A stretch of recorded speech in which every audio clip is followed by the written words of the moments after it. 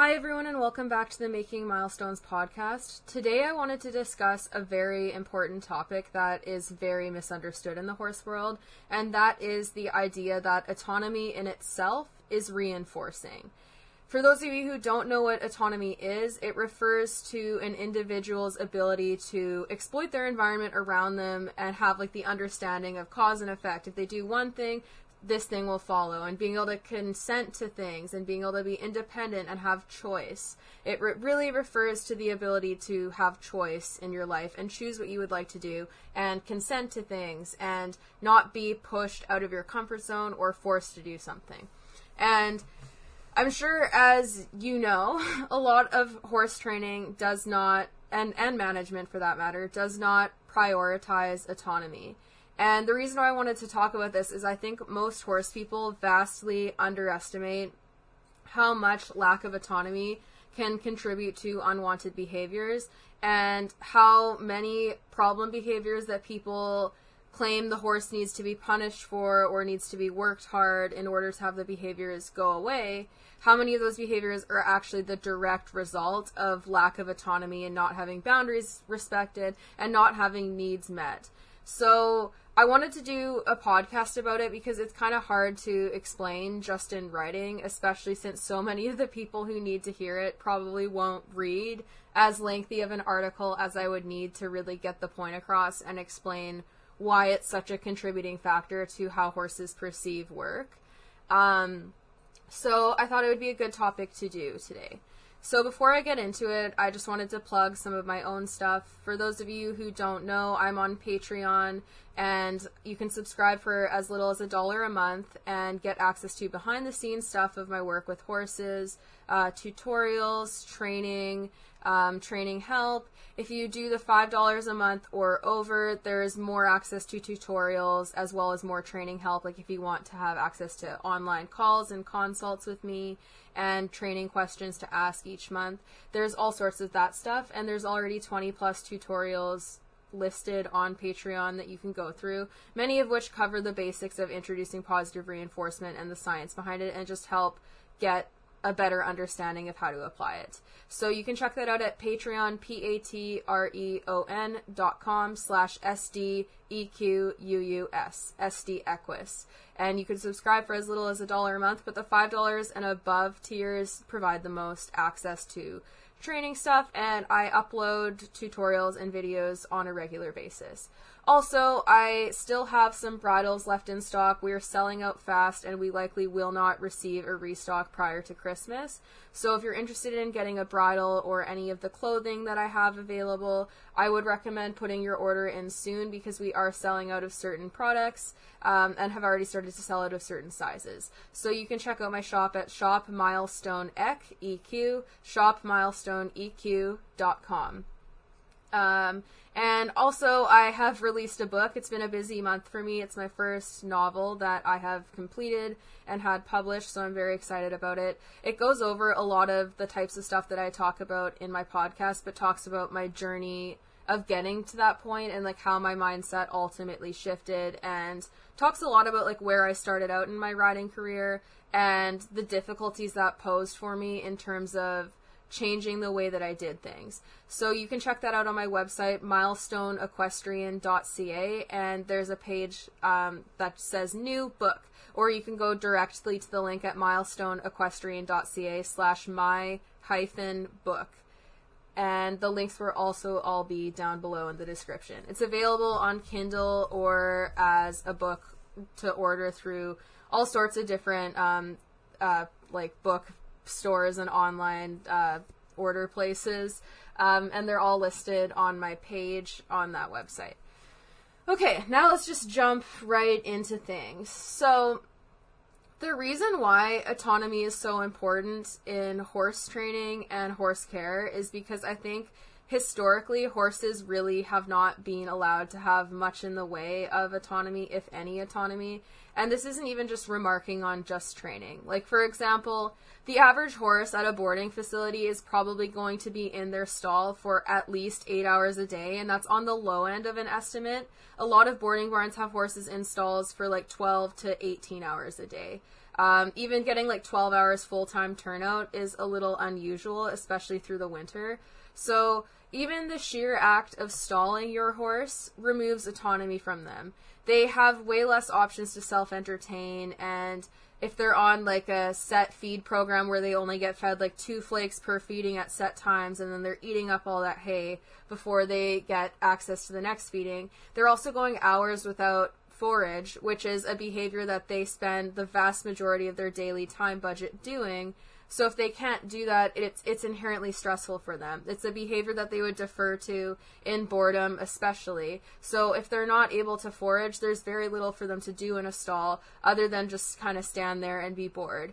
So stalls in themselves remove autonomy from horses. You can try to improve on the level of autonomy your horse has in a stall by like adding enrichment in the stall, so like a slow feed hay net, different types of toys, and things that they can play with and get like a guaranteed result. So for a toy, for example, like a treat ball, they learn that when they roll the ball, treats fall out. So it gives them influence over their environment because they get to play with this toy and have a consistent result happen. And it's the same thing with like a slow feed hay net. If the hay net is there, they're able to forage and they have the autonomy to engage in these natural foraging behaviors. Now, with like stalling and management components, I would personally, like, this is like my personal opinion, it's not necessarily something that's been like studied in depth, but the level of autonomy that traditional horse management practices remove from horses, I think, is exceptionally damaging. For horses who exist in those types of management environments where they'll be isolated for long periods of time from other horses or have virtually no access to other horses whatsoever, in addition to being stalled or turned out in very small areas, it can be really, really impactful on their mental health in a negative way. And this can in turn create a lot of problem behaviors and aggression and issues under saddle that will arise that are largely caused by the management. And the problem with management is, like, when you look at how a horse will spend their day-to-day, the vast majority of their time that they're going to spend is going to be in their management situation. They're not spending hours and hours and hours a day training.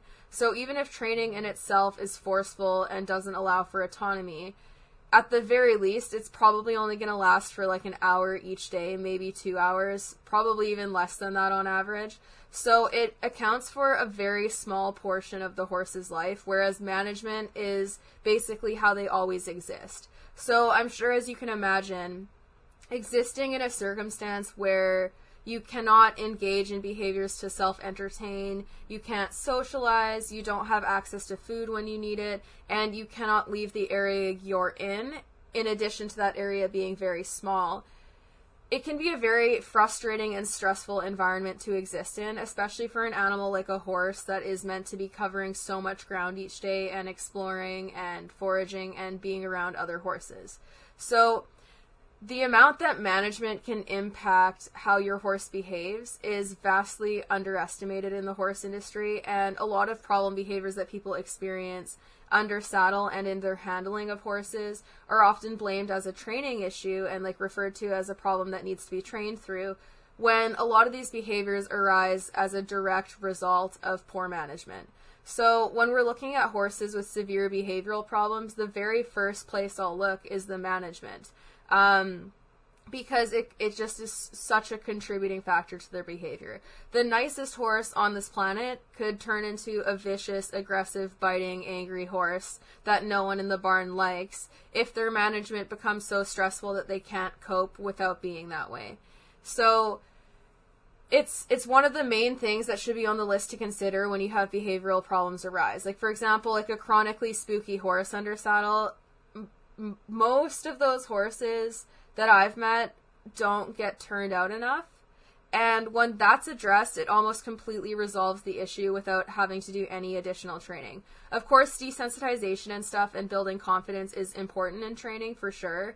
But if you have a horse who is so keyed up due to their lack of ability to self-exercise, self-entertain, and move around, you're never going to be able to fully out-train that, because it's an issue that it stems from their management and their everyday lifestyle that takes up way more of their time than your training does. And it also means that when you start your training sessions, you're bringing out a horse who is going to be chronically overstimulated and far too excited and full of energy at the beginning of every training session, which means that you might have certain aspects of your training program that are basically just being spent trying to relieve excess energy from the horse until they're actually able to focus and retain the information you're trying to teach them.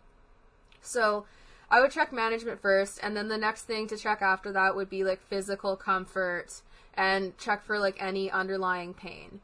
And the problem with like pain in horses is that there's a lot of issues that can cause horses discomfort that aren't necessarily going to be able to be discovered in a vet exam. Even in quite in-depth vet exams where you're doing like lots of imaging and stuff, there are things that can be causing horses pain that cannot be imaged in a conventional way. Like there's a lot of issues with lameness that might need an MRI to be diagnosed or might need a bone scan, and they're not going to be able to be caught with just ultrasound and x-ray.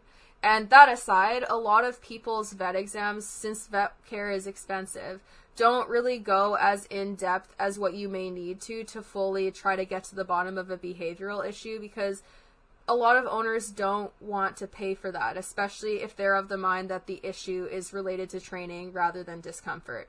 But a lot of problem behaviors can be the result of pain. Like I would say all of the problem behaviors we see in management are largely caused by emotional pain. And it can also be physical if they're getting like ulcery or stressy and getting stomach upset because of that, or discomfort due to the lack of ability to move around and circulate their bodies, discomfort from their muscles having to stay stagnant in one area for lots of time. There's a lot of underlying reasons, but pain in itself, not discovering a direct cause, does not mean that your horse is not in pain. For example, Milo is like probably the best example I have for this, because out of any of my horses that I've ever like done heavy duty diagnostics with, he has come up clean time and time again in imaging. And the lack of findings on imaging when we do diagnostics did not mean that he wasn't in pain. His pain was still very real to him. It was just caused by things that hadn't yet induced enough damage for us to capture it on x-ray or ultrasound. With an MRI, we did get to see some of it, but again, largely his issues were caused by his hooves and his overall body posture and how it was impacted by the dysfunction in his hooves. And it wasn't something that gave you like a clear answer where it's like, okay, he's injured his deep digital flexor tendon and that's what's causing these issues clearly. No, like it was the result of a lot of underlying factors. And a horse like Milo is a lot more communicative about his level of discomfort, so he's less likely to mask it in comparison to other horses.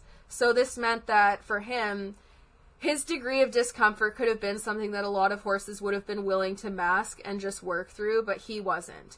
And my lack of ability to find answers doesn't mean that his pain was any less relevant.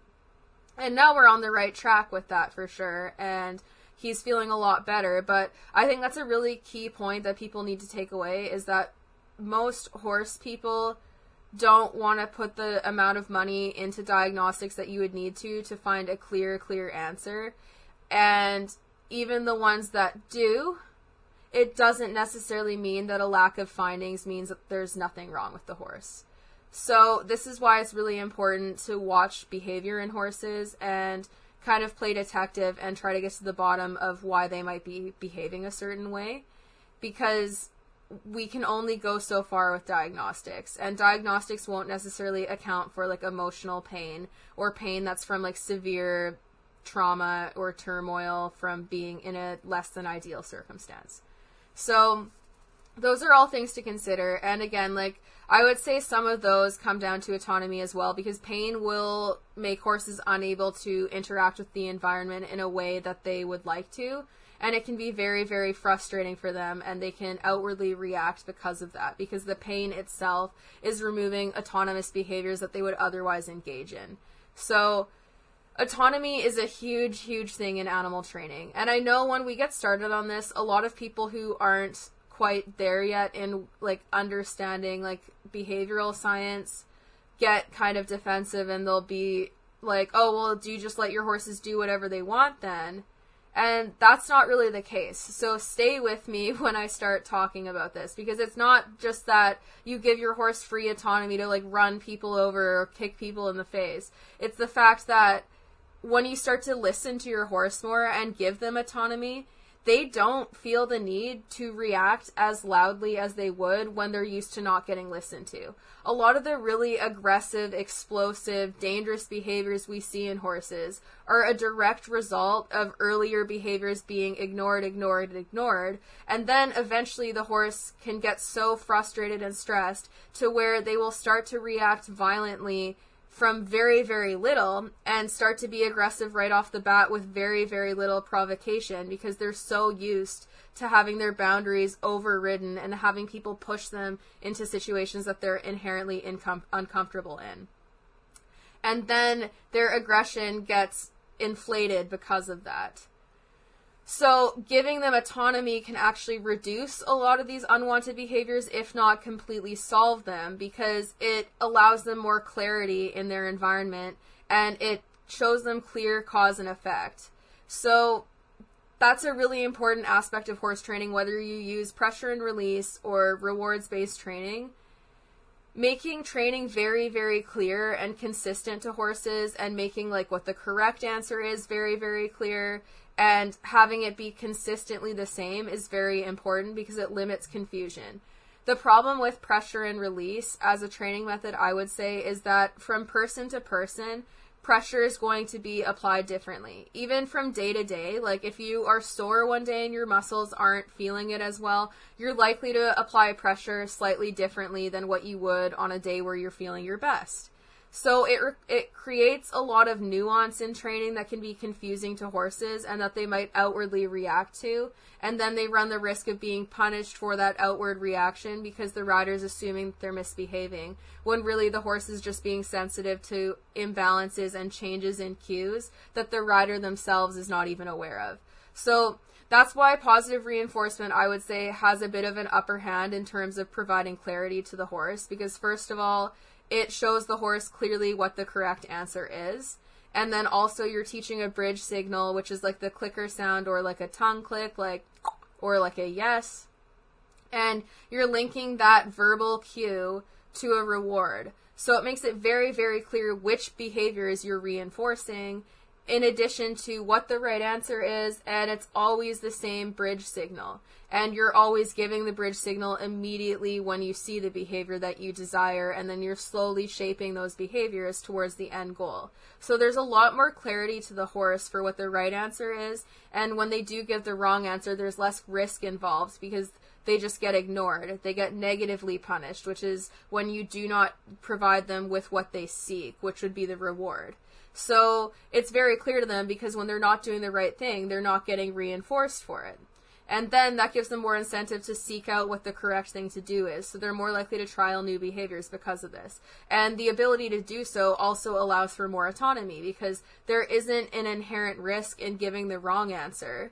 And there's a lot of incentive for them to give the right answer. So it gives them freedom to engage in a lot of different behaviors in an attempt to find the correct answer, while making it very low stress and reinforcing, especially if your reinforcement schedule is correct for the horse. It can definitely get frustrating and it can create aggressive behaviors if it's not accurately applied. But when it's applied well, the clarity that it provides to the horse is few and far between. Like, I don't know any other method of training that you can really compare the clarity to, because pressure and release, even just the sheer difference in how the pressure itself is applied and the level of intensity of that pressure from rider to rider or from day to day will vary. We are not accurate enough to consistently apply the exact same amount of pressure for a cue.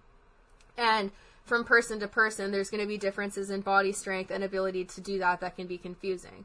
So pressure and release allows for less autonomy by default, because first of all, it is less clear to the horse what the correct answer is, since the only reinforcement is the relief of an aversive pressure. So what this means is that if you're trying to like teach your horse how to carry themselves in a frame, for example, it'll be like a lot of half halting, give and take, giving and releasing. And then when they get the right answer and they get that release, they often don't stay there for very long, and they'll need to be checked again until they figure it out. And it takes a lot of repetition for them to figure it out. Whereas I find it takes way less repetition to teach horses the same behaviors with positive reinforcement, because there's more incentive in it for them to look for the correct answer, which makes it so that we basically don't have to walk them to the exact correct answer. They start helping us and they meet us halfway because they get a reinforcement. On top of that, pressure and release, again, this varies from person to person. The level of pressure and like the level of escalation of pressure that the trainer is willing to engage in can also make pressure and release start to feel punishing to the horse. So for example, a horse who's being halter broke, if they don't respond to the pressure and the trainer is just leaning on the rope and just pulling and pulling and pulling and pulling, and the horse is resisting it and not giving, first of all, this is going to be stressful because it's going to be uncomfortable. There's no clear right answer to the horse until they start to give that right answer, and it's just less comfortable for them. So that's where people might apply pressure from behind to send a horse forward, which might be scary because they'll feel trapped between a rock and a hard place because they don't find the pressure on their head to be comfortable, and it might be confusing for them, but now they're being chased from behind. Or similarly, for a horse who is lazy to ride, a rider who wants to get it forward, they might add leg initially, but if the horse resists that, then they might put a spur on or give it a smack with the whip. And this can feel punishing. Like for a horse who is resistant to transitions, if they get smacked every time they're resistant, transitions are going to be inherently stressful because there is a reinforcement history of them being put in a situation where they're inherently uncomfortable consistently for the same type of cue. On top of that, when pressure is escalated, the horse really doesn't have much in the way of autonomy because pressure is continuously escalated until the horse finally gives the answer that the person is looking for. And then once they give that answer, all they get is relief from that pressure. So it's less incentivizing for them because all they're doing is escaping discomfort. But also, if they choose to try to say no, oftentimes they're just pushed and pushed and pushed until they finally say yes. So that's not really a true yes. It's a yes under duress. It's a coercive yes. And it's not really a yes. Like, there's not actually consent involved if they have to be pushed past a certain point to give that response. And I'm not anti-pressure and release by any means, but there are a lot of flaws in the application of it in horse training that we need to examine, because if we do that, we can improve the horse world a lot and improve training for horses and humans and make it safer for everyone involved. So I think it's less about trying to protect pressure and release to the point where people don't want to hear any criticism of it because they get defensive, and more about talking about how we can improve our application of it and the general industry standard application of it to be kinder to the horse and more clear. And in my opinion, I think that that starts to look like adopting more rewards-based methods. And I know that a lot of people who are like positive reinforcement purists would frown upon this statement, but I do think that adding any positive reinforcement to a training situation at all, in most cases, will improve the welfare of the horse, even if they're also still being trained with pressure and release. I think that mixing the two and doing like the quote-unquote balanced method is kind of the bridge that a lot of people need to cross before they're more comfortable using more and more positive reinforcement. And I think realistically, that's the way to start improving the horse world, because it'll allow people to start applying positive reinforcement in smaller training aspects and in ways that are easier and make the most sense to them. And then when they see the results of that, they'll likely start using it more. So for the horse, I think it provides more clarity because, first of all, it shows them this is the correct answer, and that provides more clarity in training because it's incentivizing them with an external reward and showing them exactly what the correct answer is. And the use of like a bridge signal linked to that food reward also makes it easier for the rider to verbally reward the correct behaviors even in the absence of food, and have that verbal cue have a lot of reinforcement of fun rewards behind it so that the horse will get a positive feeling simply just from hearing that sound. And yeah, so autonomy in training is important for human safety as well. Like, a lot of people view autonomy, like giving horses autonomy, as letting them get away with stuff, and then there's this mindset that if you give them too much autonomy, they're never going to want to participate in training, and they'll just walk all over people and be pushy and difficult to handle. And in my experience, that's really not the case, and I think that that concern stems from the fact that so many horse people are used to having to coerce horses into doing things.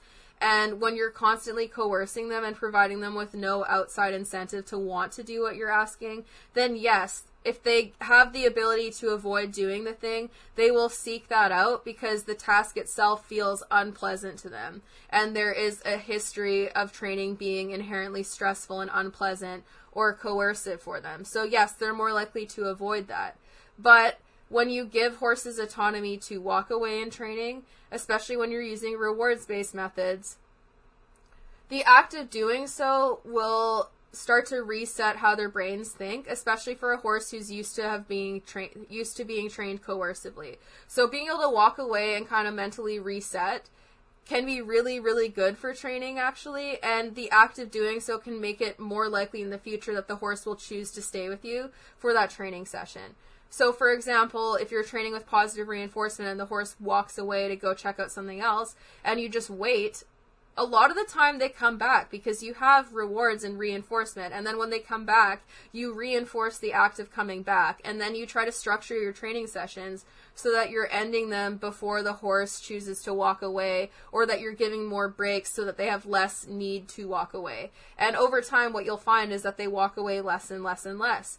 And this is something that I found with my Mustangs. It is really tempting to try to force myself closer than what they were comfortable with, especially in the beginning because I had to maintain such a distance to them, and it felt like initially it was taking so long because laying that foundation of trust is what takes the longest. But the act of letting them move away from me when they were uncomfortable and them being able to flee from me actually has been beneficial to me, even if it means that they're choosing to extend space a lot in the beginning. And the reason for that is because if they're overwhelmed and scared, but they have the ability to self-regulate by leaving the situation and going to wherever they feel the most safe, and then reapproaching the situation by choice, it doesn't make them feel trapped. And horses who feel trapped are inherently afraid typically because they're flight animals. If they feel trapped and coerced into doing something or completely forced into doing it, they're going to be more anxious. And when they're anxious and on edge, you're also more likely to get reactions to other things that aren't related to what you're training. So like sounds, other types of stimuli that might spook your horse. When their anxiety level starts to climb, it makes them more likely to react to everything. So in letting my Mustangs choose to seek space away from me, I made it feel safer to be around me, because they knew that being around me doesn't mean that they're going to be trapped in my presence and not be able to get away. And the realization of that, and the realization of the fact that they could just choose to leave at any point, led to them being more comfortable in my presence over time, because there's no history of feeling overwhelmed and forced. So initially, it did take longer, but in training them the way that I have, I can guarantee, I'll say almost guarantee, that it'll make them way easier to get just get a yes from off the bat. And it's going to make them easier to catch, it's going to make them have a more pleasant association with people overall, and they're going to feel inherently safe around people because I'm building a history where they do not feel pushed out of their comfort zone or overwhelmed, and where they have the autonomy to leave. And obviously not in every training situation would it be practical to let them have the full autonomy to leave. But it can be as simple as if you're desensitizing your horse to something and they back away, instead of continuing to approach them, honor that backing away. Stop doing what you're doing. You can even back away from them a few steps, wait there, and let them approach you again, and then reward that approach and start over again at the desensitization. What you'll find is that when you're not forcing them in a situation where they have to approach something they're scared of, and when you honor that fear when they show you they need a little bit more distance and a little bit more space, they will be more willing to approach that thing next time if you make it feel safe to be around it. And it's the same type of idea as systematic desensitization for people. When you're desensitizing people to phobias, you don't go full intensity all at once where you're like throwing a bucket of spiders on someone for the first session, because that is so aversive and scary that it would likely lead to the person not wanting to go back to the session. You do it in small approximations that at most might make them feel a little uncomfortable, but don't do it to such an extent where they feel so uncomfortable that they feel the need to flee. And when you start doing desensitization with horses this way, it really works, but it's one of those things where people actually need to try it to work. And if you have a history of making your horse feel unsafe in training, then you have a lot of legwork to kind of undo the expectation that you're going to overwhelm them, because you've built a history of not honoring their fear and of making them feel overwhelmed. So if you have that history with your horse, then yes, you're going to need to do more repetition to show them that you're no longer doing that, because you need to help them develop trust in you and what you ask of them. So desensitization, the way I do it to help horses have more autonomy, is even if I have them on a line and it's not at liberty, let's say we're approaching something they're afraid of, like something that I can't pick up and move. We're walking, but then they stop and they freeze. I'll stop with them. I don't pull them. I try to use as little pressure on the lead as possible during desensitization training. I'll stop them, let them look, and then I reinforce them for the act of stopping and looking, because they're choosing to stop and look instead of going and continuing on and getting themselves to the point where they're so overwhelmed that they need to flee. A stop is way safer. If a horse stops when they see something that they're concerned about and starts to assess the situation from further away, that is a good thing. And reinforcing that behavior is not going to make them just plant their feet and not want to check out the thing, because you're going to reinforce every little step of curiosity during a desensitization session. So the act of reinforcing and honoring that stop when they need to assess something from further away isn't going to take anything away from you as a trainer at all. It's not going to make them less likely to approach the thing, because at the end of the day, if they're being reinforced for curiosity and for approaching things that they're afraid of, they're going to have incentive to want to do that. So then what I try to do too with horses, like when we're approaching something scary, is if they stop like that, sometimes I'll just turn them around and we'll walk a few steps back. And then I turn them back to face the thing and we stare at it from further away again, and I'll reinforce them. And then I'll walk forward a few steps and kind of stand off to the side in front of them and wait for them to approach me, and I click and reward as soon as they choose to move towards me and whatever they're afraid of. And then I let them stop again, and then I walk forward again and wait for them to approach me and click and reward. And what this does is it creates a reinforcement history where when they show curiosity and a desire to approach things that they're afraid of, they get rewarded for it. But at the same time, I'm honoring their fear, and I'm not using treats coercively and getting them to approach something way quicker than what they need. And the act of letting them stop and look at things, or turning them around and walking them further away to wherever their safe zone is, and then starting over and coming back, it actually makes it easier for them to approach more quickly, because I don't have to fight with them. They offer the behaviors willingly, and in honoring their fear and helping them reset, it makes them more comfortable to approach the thing, because it helps take away the fear that they're feeling towards whatever the object I'm desensitizing them to is. And then eventually we can walk closer and closer and closer, and I'll keep getting them to walk closer, but I'll also turn them around sometimes even if they're keen to go, because I know that some horses are so food motivated that they will take themselves closer than what they're prepared for. So if I preemptively take them back to a safer zone, when we start getting closer and closer to the thing, it's once again creating a safe place in training and allowing them more autonomy by like honoring what they're showing me and their communication and the fact that they showed me that they're afraid of this thing. And generally speaking, with most horses, I can get them right up to the object that they're afraid of in a single session in doing this. And I get them up there faster than I would if I was just using like a lunge whip and like chasing them forward or chasing them down with whatever I'm trying to desensitize them to. And then on top of that, the next session that I have with them will be hugely improved from the first one, because they have had their feelings honored and they haven't been pushed to the point of feeling overwhelmed and afraid. Whereas when you flood horses for desensitization and use a lot of the methods that we see traditionally being called desensitization, when really it's flooding, the horse really only has the option to go into a freeze state and just sit there and deal with it. If you're going to keep approaching them until they stop moving, they only have the option to eventually shut down and just let it happen to them. But when you're consistently approaching them with something they're afraid of, it's not going to make them less scared. It's just making them eventually realize they have no choice and no control over their environment, and that all they can do is stand there and let something they don't want to have happen to them happen.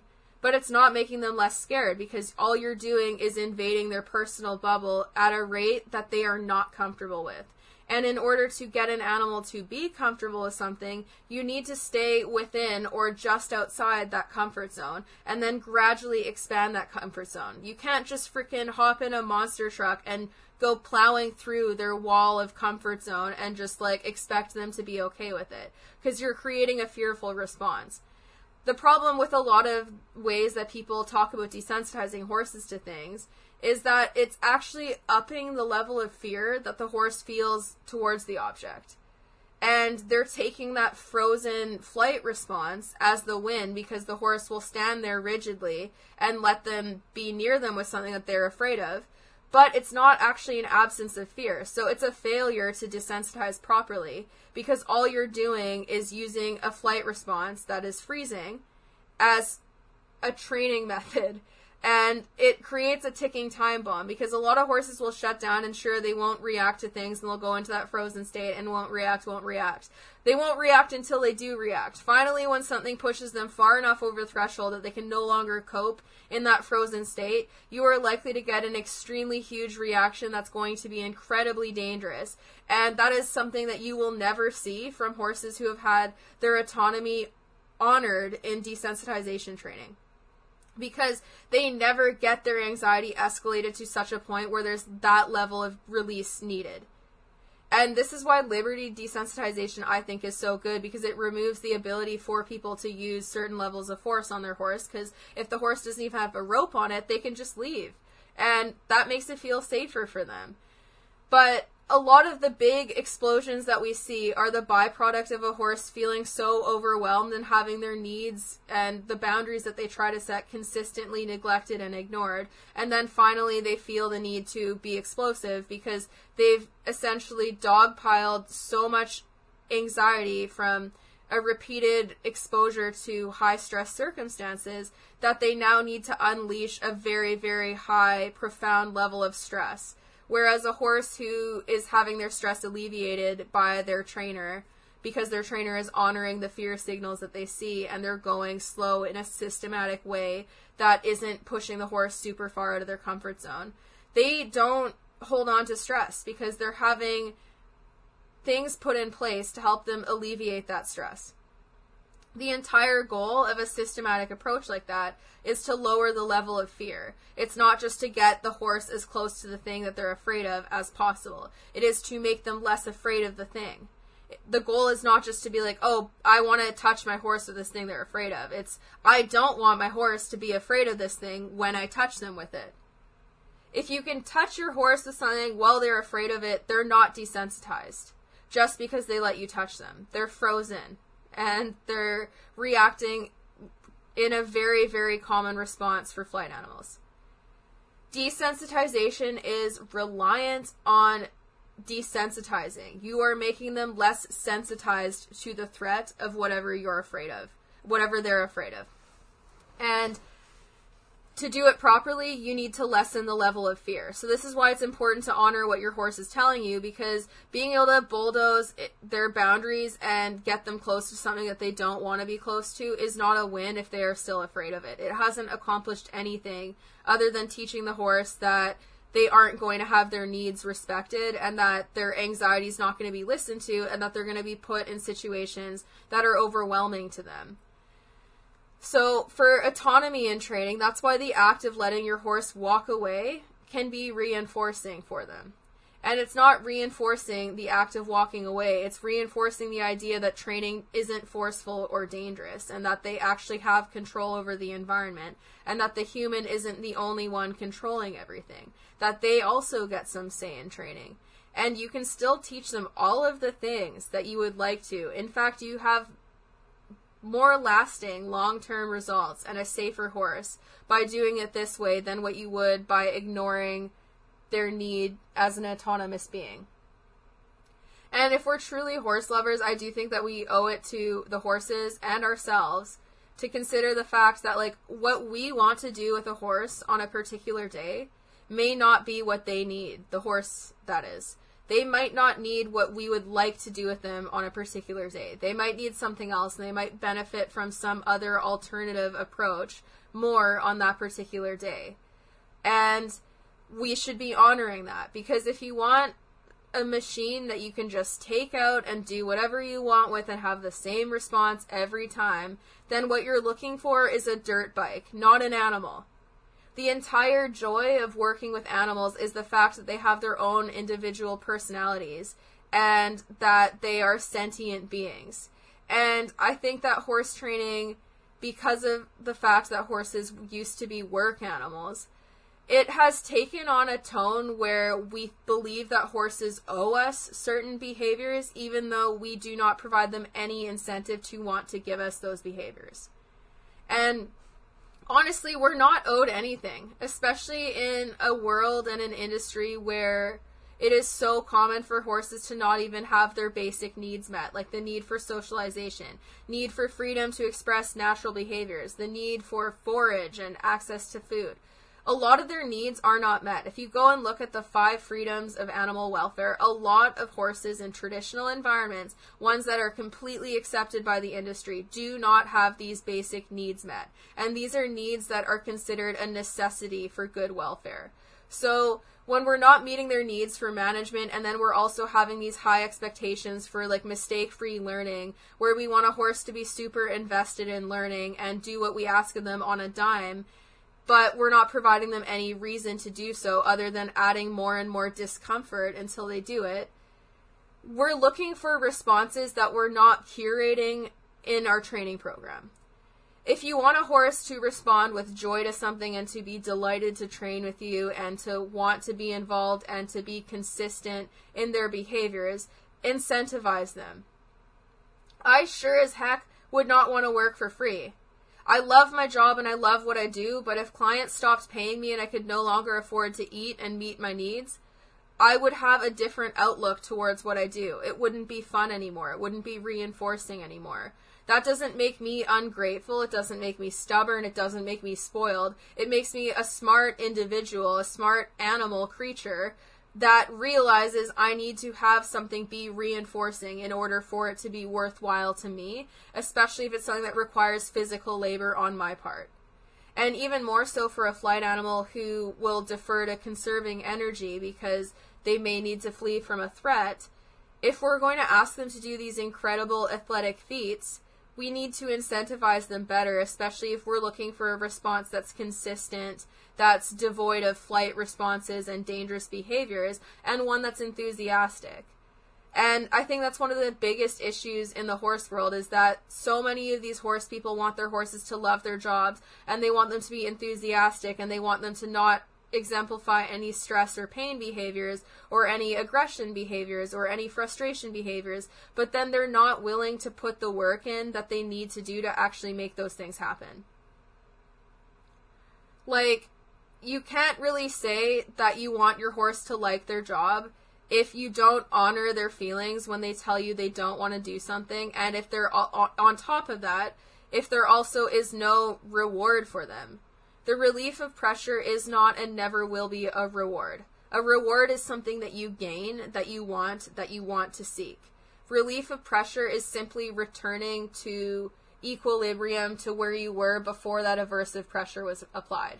All they are getting is the relief from discomfort. That is not a reward. So if we want horses to enjoy training and do what we ask and not be frustrated or soured, then we need to be better at rewarding them and providing them with rewards that are valuable to them rather than rewards that we believe are valuable. Because a pet or a pat on the neck is not going to be reinforcing enough to a horse who has just jumped a 1.60 meter course. Unless you have linked that pet to very high value reinforcers over the course of an extensive shaping plan so that they know that it means that they're going to get rewarded, it's not going to have very much value to the animal at all. And that is just an honest look at the state of the horse world. We cannot expect horses to want to do things for us and to not be soured when there is little to no incentive in it for them. And the very same people we see saying that their horses love their jobs and that or that they want their horse to love their job are typically ones that will go and say a hard no to feeding treats. They'll say, I don't want to have to feed treats, or they'll even look down on trainers who feed their horses food rewards, and they'll talk about it like it's something to be ashamed of and like it's less impressive to motivate an animal out of the animal's desire to do something for a reward versus motivating an animal out of their desire to escape an uncomfortable pressure. For me, even as someone who still uses pressure and release in my program, it is way more impressive to watch people get their horses to be compelled to do tasks out of their sheer desire to do them for a reward versus getting them to do them because they're being forced to or coerced to. It's way more impressive. And like, honestly, let's even just look at dogs. And I know dogs aren't horses, but there are enough studies showing that horses learn in equally valuable ways with rewards-based training. Most people's dogs would never learn good recall and would never have learned a lot of their core behaviors like sit, stay without a reward. And the vast majority of these horse people we see frowning upon using treats with horses will happily reward their dogs for behaviors. And now, they might still use forceful methods on dogs, I'm not denying that, but generally speaking, all of these same people that frown upon using food rewards in horse training would understand and respect it in dog training because they would realize that it would be very hard to get the behaviors they desire without providing an external motivator that is a food reward. So why is it that we have such a strong disconnect between that with horses? Because the fact of the matter is, as much as it sucks to admit this, the vast majority of horses have no reason to like their jobs because they constantly have their feelings ignored. They don't have any incentive to do what they're asking beyond escaping discomfort. And they're used to just having no autonomy and basically having to be a glorified dirt bike and just respond to cues without problems. And then if they do give a problem one time, even if it's just that they're reacting to pain or that something scared them, a lot of times they're punished for that response. So not only are their feelings not honored, but when they exhibit them because they have no other outlet for the stress or the discomfort they're feeling, they might be punished for exhibiting a displacement behavior that serves the purpose of relieving anxiety or discomfort or stress.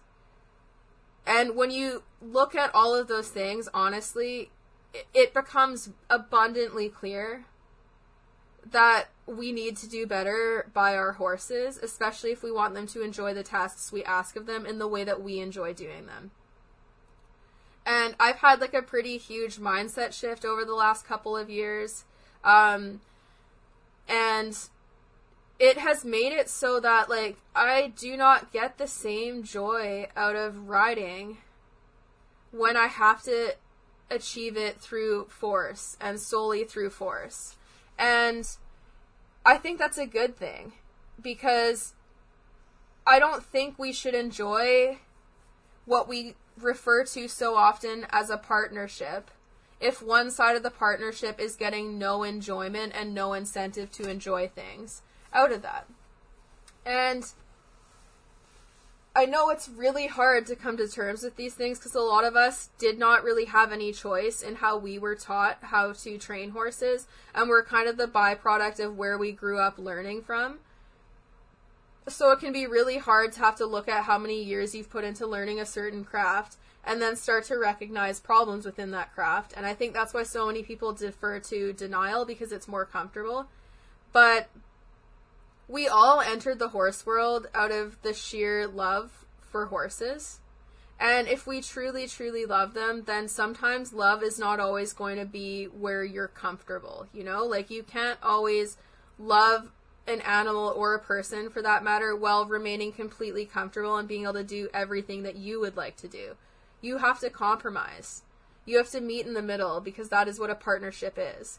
If you do not compromise with your horse, and if you do not provide them with external motivators, and if you do not listen to them ever when they are struggling, and you just try to force them through that or punish them for it, what you have with your horse is not a partnership. It is a dictatorship. It is not a partnership because the horse has effectively no voice in that partnership. partnerships require input from either side. And categorically, the way we are taught to handle horses essentially removes their ability to have any input on what happens to them. And that creates a lot of the biggest problems that we see in horse training.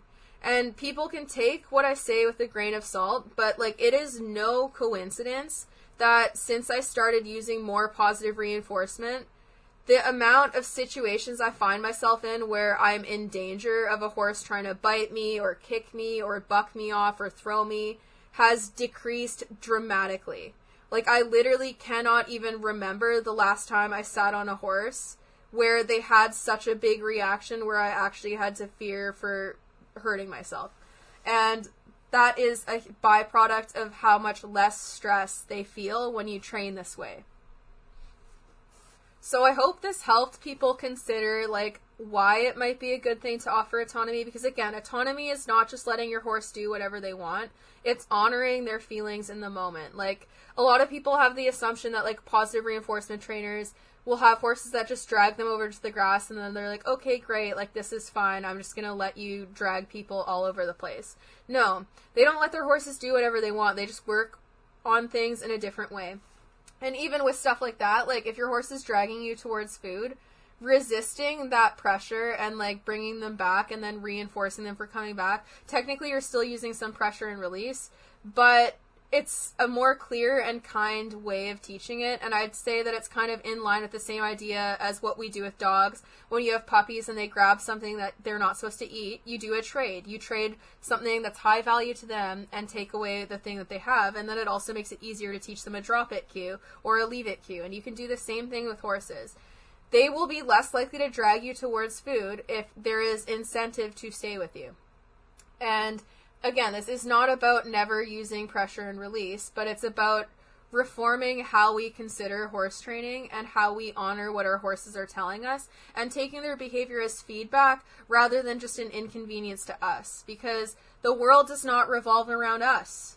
Training does not revolve around us. There are two beings involved when we are training horses and riding horses. And we do need to consider the needs and the feelings of that other being. It cannot just be about us. And if it is just about us, then it's a selfish situation where the person would probably be better off working with machinery because they don't want to deal with the unique problems that arise when you're working with living beings that have minds of their own. And if you don't want to have to deal with those things, then what you're looking for is not a career in the animal industry.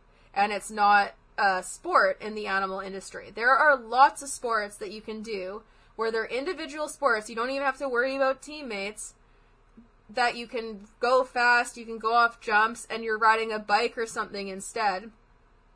And you don't have to worry about their feelings then because you are riding a machine. And I think those type of sports would be a better alternative for a lot of the types of people we see in the horse world with their current mindset, because it's it contradicts way too much. And I don't say these things to hurt people's feelings, because I truly believe that everyone is capable of having this needed mindset shift to do better by their horse. But it isn't a true love of your horse if you never listen to your horse and if you don't honor their needs and their communication. It's a very selfish love. Like, I don't deny the fact that a lot of people who are very forceful with horses still love and enjoy their horses, but they enjoy their horses within contexts that work for them.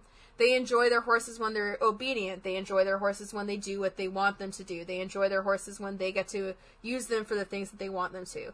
They enjoy and love the use of the horse a lot more than the actual personality of the horse, because personality includes feedback that you're not always going to like.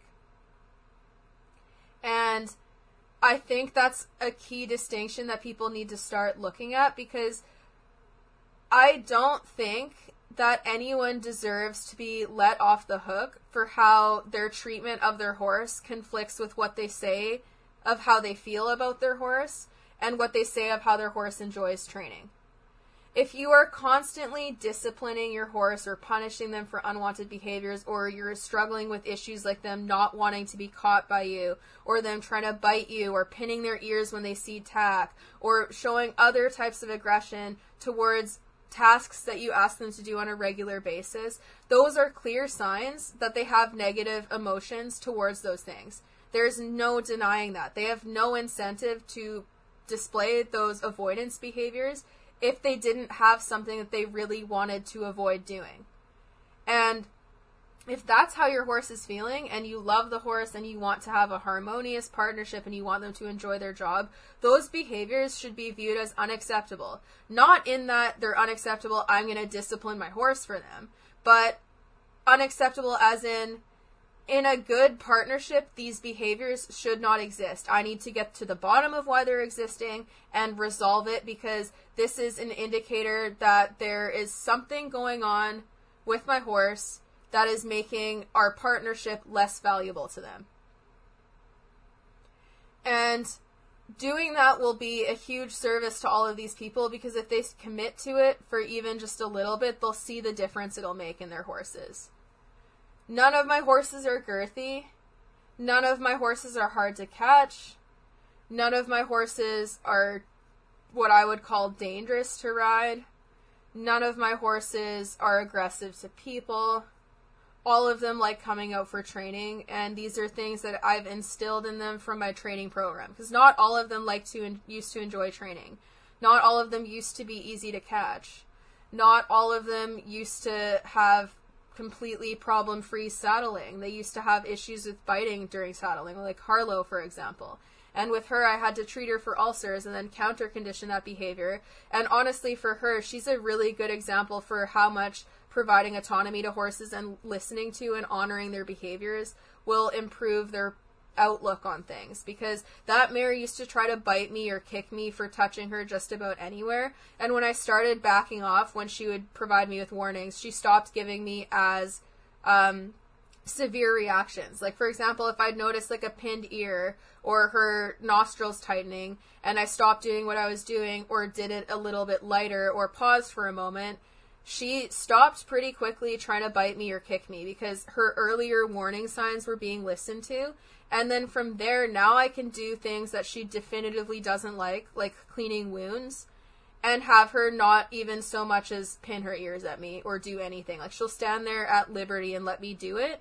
And it's because I've honored her like, communication to me in such a way that now when I do have to do things that she won't like, we have an understanding. Like, she knows that I'm not going to push her so far out of her comfort zone that she's not going to be listened to. She has her needs met most of the time.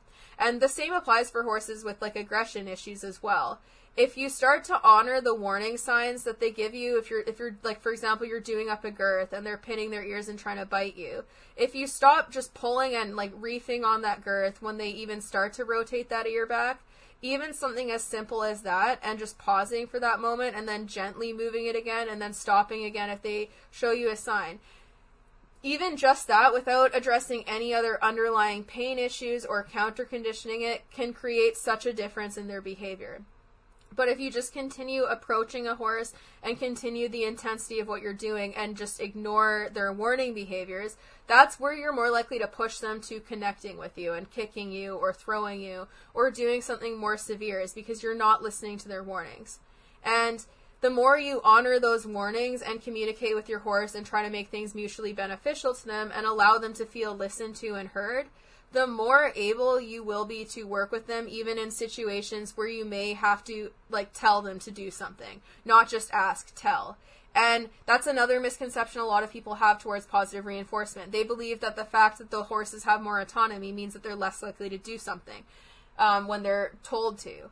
But these horses have such a positive association with training and people in general, and such a trust in that partnership, that when they're told to do something, there's little to no resistance, because they don't anticipate being pushed well above their threshold of tolerance. Whereas horses who consistently have their boundaries ignored and are consistently forced into situations that they find uncomfortable, they are more likely to react and say hard nose and get super reactive and explosive because they have a learned history of being pushed far out of their comfort zone to the point of being terrified. And then they start to predict those things, even with smaller little things that shouldn't elicit that type of reaction. So I hope that provides a good explanation for why autonomy is important in horses and why it can be reinforcing in itself, and the sheer act of honoring the behavioral signals your horse gives you and respecting them and changing how you deal with things will change your relationship with your horse. For, like, way too many people are hitting their horses for, like, aggressive behaviors like biting, kicking, or even, like, making mean faces. They'll punish their horses for that, which is even removing the autonomy of being able to communicate. And then they wonder why their horse reacts out of nowhere when they've effectively punished away all of the warning signals. The horse has no choice other than to react out of nowhere when they can no longer take it, because they were not allowed to give you warnings. They weren't allowed to give you feedback because it was punished away because you didn't like the feedback you got. And that is like an insanely unfair power dynamic in a partnership. It can't even be called a partnership, but like that power dynamic where we view it as righteous for us to enact punishment on horses and hit them and cause them pain or discomfort or distress or fear because we decide that a behavior is bad, but we will not even let them communicate to us when they don't feel good about something we are doing to them.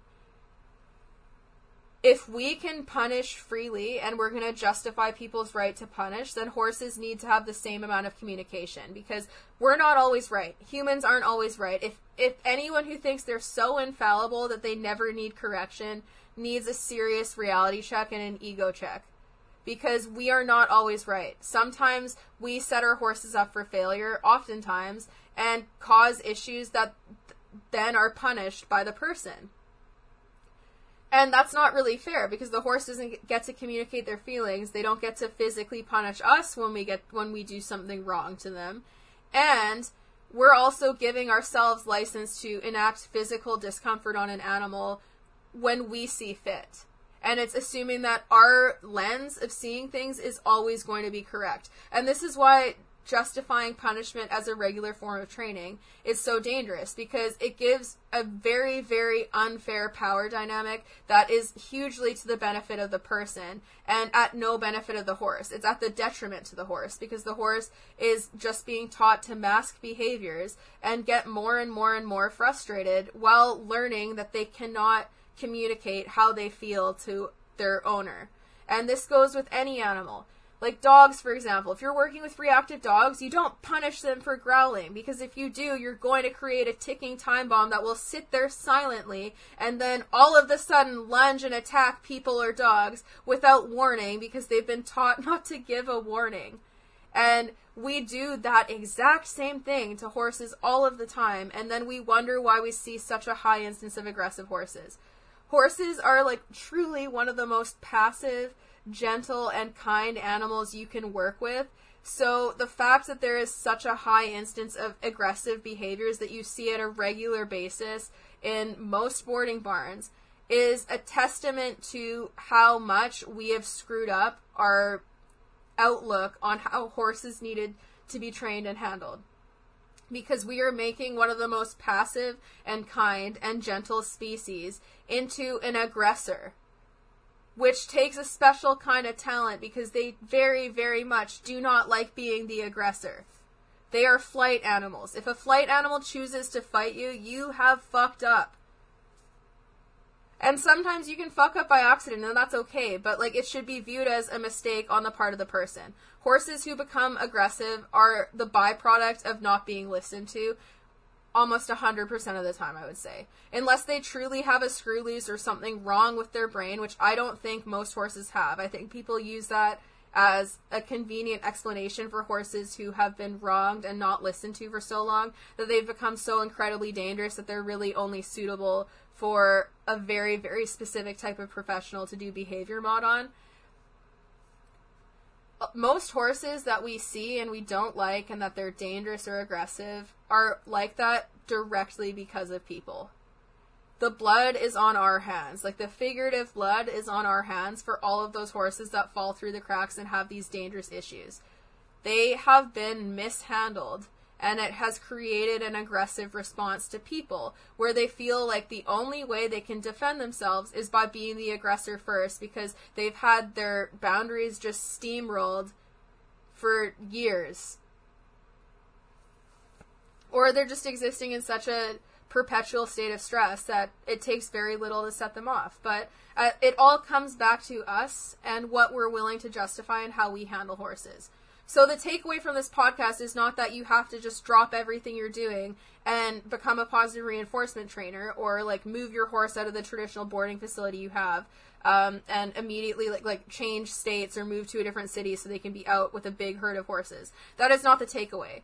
But if you are existing in these traditional environments, you have more of a duty than people who have provided for more of their horses' needs in terms of like socialization, turnout, and forage. You have more of a duty to listen to your horse's communication instead of trying to silence it, because they're already having to exist in an environment that is more stressful to them and less fulfilling. So at the very least, they deserve to be listened to and have their communication respected. And if you don't like the way they're communicating something, it is your job to teach them a better outlet for that behavior, or address their need for communicating in that way, which is usually from stress, pain, etc. So it's not about uprooting the way you do things, but it's reconsidering how you do things. You can still use pressure and release, but if your horse is showing you that they're overwhelmed, instead of continuing to up the level of pressure and get mad at them simply because trainers have told you to do that, take a step back, relax, don't get yourself worked up, work on some emotional control for yourself, and try to honor how your horse is feeling and view your training session as you and your horse versus a problem, rather than you and your horse versus each other. It's not a war. You are on the same side, and it is your job to lead them to whatever end goal you are aiming for. And anything that occurs in training that is not what you want should be viewed as a reflection of yourself, your training, and your care of that horse. Everyone makes mistakes. Training sessions are not going to go perfectly. There's always going to be mistakes made, and there's going to be situations where we're going to go, I regret doing that and I could have done it better. But we need to look at horse communication as a reflection of us and our care, rather than as just some unchangeable thing that happens, or like as a personality quirk, or just like as some horses are just mean and aggressive. No, your horse is trying to bite you for putting on their blanket because they're probably ulcery. Or your horse is trying to kick you when you brush it or cinch it because it's uncomfortable and it has a reason to be uncomfortable in that situation. They are not just like that. They are a byproduct of their environment. We can say this very, very comfortably because with how often horses have been studied in natural settings and how little aggression they show to each other and other animals, and how often they choose to just extend space rather than actually connect with anyone and cause any harm, that shows their innate behaviors and their innate tendencies. When they show quote-unquote aggressive behaviors in natural circumstances, it's largely warnings. There very rarely is connection. They very rarely actually use physical punishment on each other. It's warnings. And their warnings are respected by one another typically, and then if they're not respected, that's where you'll be more likely to see connection and actually see a horse try to kick or bite. But generally speaking, they give warnings and they use that to have their boundaries respected. And when their boundaries are respected, they're perfectly happy to coexist and be happy and dandy and not aggressive. We see the level of aggression and problem behaviors we do because of what we enable in the industry, and that will never change unless all of us kind of start to examine the role we play in that and how we can better the lives of the horses we have in their current circumstances. And that just starts with being more understanding. Punish your horses less. When they communicate with you, instead of just getting mad right away and thinking about how you don't like that behavior, think about why that behavior is existing and how you can help the horse to find a better outlet for whatever underlying emotion is causing that behavior, or how you can teach them a conflicting behavior that is safer, healthier, and better to engage in and reinforce that.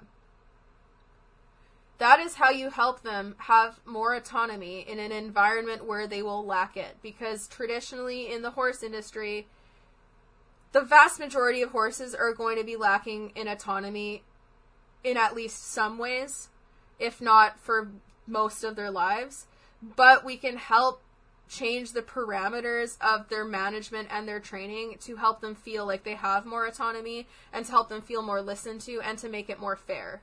Because if we're just going to remove all autonomy and then punish away any behavior that is a statement of how frustrated they are, then we are literally treating them like prisoners.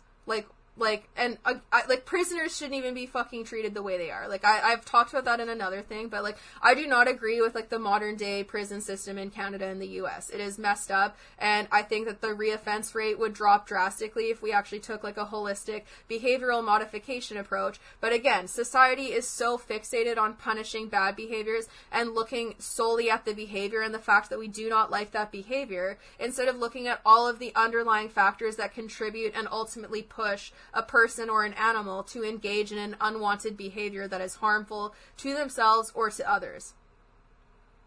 We are far too fixated on just trying to make these behaviors not exist or punish people for doing things than we are on trying to resolve why they did the bad thing that they did.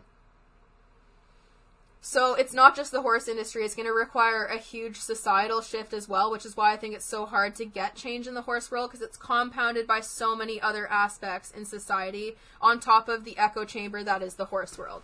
So it's going to be slow to change, but honestly, everyone, you can be part of the change simply just by listening to your horse more. You don't even have to drastically change the way you do things, but instead of being tempted to punish immediately when you see a behavior you don't want, ask yourself why it exists and try to address the underlying cause, because if you do that, I can guarantee you the behavior that you do not like will go away for a longer lasting time than it will if you just punish it. If you punish it, I can guarantee you they will either intermittently continue doing that behavior on a fairly regular basis anyways, or they will find a different behavior to fill the role of that behavior that you punished away that you probably still will not like. Addressing the underlying cause of something is saving yourself time in the long run by making the issue no longer exist because you've fixed the cause of the issue. The way a lot of horse people train is the equivalent to going in your house, noticing that you have a leaky pipe, and then just painting over the stain on the ceiling so that you can't see it instead of actually fixing the pipe. That is the equivalent of what a lot of modern horse training is. Or it's going and looking that you have a broken window, and instead of fixing the window, you just pull your curtain closed so you don't have to look at it, and then you complain about how cold it is.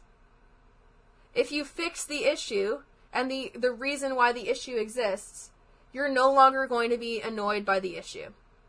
But most of horse training that we are taught is all fixated on how can I stop this behavior from happening immediately, or how can I achieve this thing that I want as quickly as possible, not how can I achieve this in the most ethical fashion and the most longest lasting, meaningful way that will provide me with a really good foundation that will allow me to run into less problems in the future. But it's a huge mindset shift, and until you start having it, it can be really hard to wrap your head around how certain things work or what people really mean when they're talking about autonomy for horses and force-free training. Because a lot of people just view it as letting the horse do whatever they want. No, you're compelling them to want to do the same things as you. They're on the same side as you. And it makes it very easy to get what you want because they want to do what you want because there's something in it for them. That's basically the gist of it.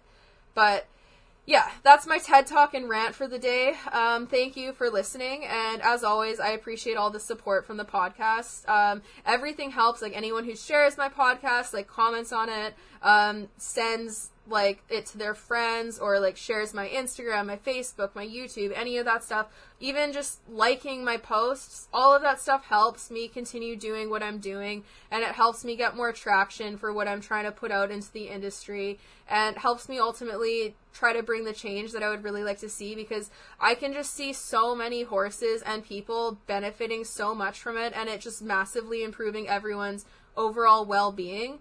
And I would really like to see that, because a lot of the people who are the meanest in the horse world and who are the most resistant to change are like that because they're just so perpetually frustrated, and they've been trained in a way to handle horses that feels like they have no choice either. So they respond a lot like a trapped horse does.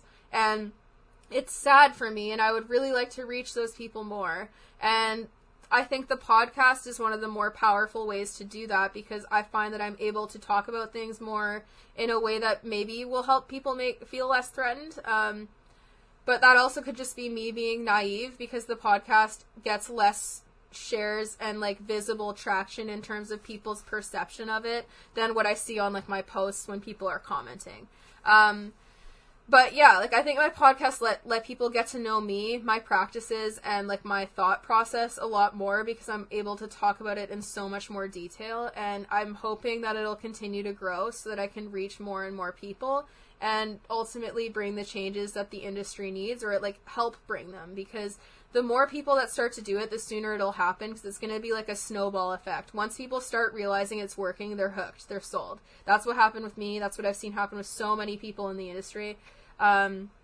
It's just about doing the first foundational legwork where you're trying to show people that it works and trying to change a lot of tradition and long-standing beliefs without making people feel too threatened, which is very hard, because even the sheer act of doing something differently than everyone else makes people feel threatened. But yeah, like, I think that change is definitely possible, and I think that the industry has shifted a lot in the last couple of years even, and I hope to see it continue shifting more, and I hope that people find the stuff that I put out helpful.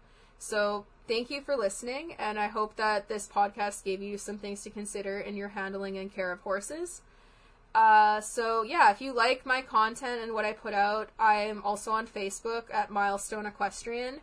I also have YouTube. It's just my name, Shelby Dennis, and I post a lot of vlogs and like tutorial videos and whatnot on there as well. Shorter tutorials, as the long ones go on my Patreon. But yeah, check me out there. Sharing my YouTube videos with people is a huge help. I got hacked a couple years ago, and it really tanked the amount of views that I got on YouTube and the consistent viewership that I would get for each post typically. So getting those shared, or like even sharing them with like people you know that might need to see that stuff, it shows what I do on camera. So I think that makes it easier for people to actually physically see it works. And then it's also helpful in continuing to grow my YouTube channel. I'm also on Instagram, SDEQUUS, SDEquus, and like I said, I'm on Patreon as well if you want to subscribe for as little as $1 a month, or $5 a month if you want access to like all the tutorials and whatnot. And that's patreon.com/SDEquus, SDEQUUS. And yeah, there's already a lot of content on there if you want to check it out. If you're looking to get into the type of training I do and you want to learn more about it, I would say that's the best place to go, because that's where my biggest database of lessons and tutorials is, and you can also talk to me directly and join in on Q&As and whatnot if that's of your interest. I'll link that below in the description, or you can just type it into your search bar. But yeah, check that out. And then also, the last thing I'll plug again is my book. That talks about my entire journey as an equestrian, from where I started from, the things that I was taught, the abuse that I had normalized to me, and ultimately like how I started my shift in how I did things, and how I kind of got to where I am now. And it talks about all of that and all of the struggles in and out of the horse world that I dealt with, and trying to develop my identity and find out who I was. And yeah, so you can check that out on my website, milestoneequestrian.ca/my-book, my book. So yeah, thank you for listening, and I hope everyone has a great day, and happy horse training.